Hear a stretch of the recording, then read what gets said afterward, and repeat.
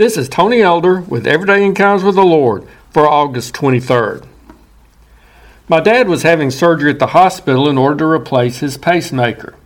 Not long after my mom, sister, and I had settled into the waiting room, I heard one of the staff members mention the words lockdown and drill. We also began to notice how quiet the hallway of this normally busy medical facility had become. We soon discovered that someone had called in a bomb threat to the hospital. No one was being allowed to enter or exit the buildings, and my dad's procedure was put on hold until the all clear signal was given, which didn't occur until 3 hours later. I have no idea who would have made such a call or why. Maybe it was just a prank perpetrated by someone who thought it would be funny. Or possibly it was a more sinister act of vengeance from a person who was upset with this particular hospital. I don't know. But I do know that this one foolish act had a ripple effect that impacted a great number of people. Individuals, including doctors who had responsibilities to carry out, couldn't leave or enter the hospital. A huge traffic jam ensued on the surrounding streets. Police and hospital personnel were having to go around looking for suspicious items instead of fulfilling their normal duties. It wasn't just a matter of inconveniencing some people, but lives of patients could have been put at risk as their procedures were postponed. I wonder if the person who made that threatening call thought about all those repercussions. Do we consider the consequences of our actions, especially when facing the temptation to do something we know would not be pleasing to the Lord?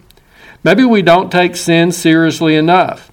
It not only impacts our relationship with God, but it also sets into motion a ripple effect that carries over into many areas of our lives as well as the lives of others. Regardless of whether we were just seeking to have a little fun or were intentionally rebelling against our Father's will, such actions can have wide-ranging consequences. Unconfessed sin can put our spiritual lives in lockdown, hindering us from moving forward in following and serving the Lord.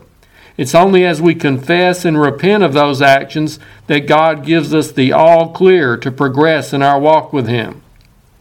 Additionally, I don't think we often consider the negative impact those actions have on those around us. We all know what the act of adultery can do to a family, and we've seen how an angry word can hurt people. But do we also realize that other sins, even those hidden within the recesses of our hearts and minds, can cause significant ripples which spread out to affect other people? When your heart and life isn't in tune with God, it not only opens the door for you doing and saying things which can have a hurtful influence on others, but you're also not being the positive influence you could be. It's not just about what that sin may be making you do, but also what it may be keeping you from doing. You're not being the light, the witness, the good ambassador for Christ as effectively as you could be, and others are missing out. Souls might even be put at risk. So don't take sin lightly. That one little wrong act or attitude might not seem like a big deal, but it can have long tentacles which can reach into other areas of your life as well as into the lives of the people around you. If you're interested, Everyday Encounters with the Lord is available in both book and ebook formats.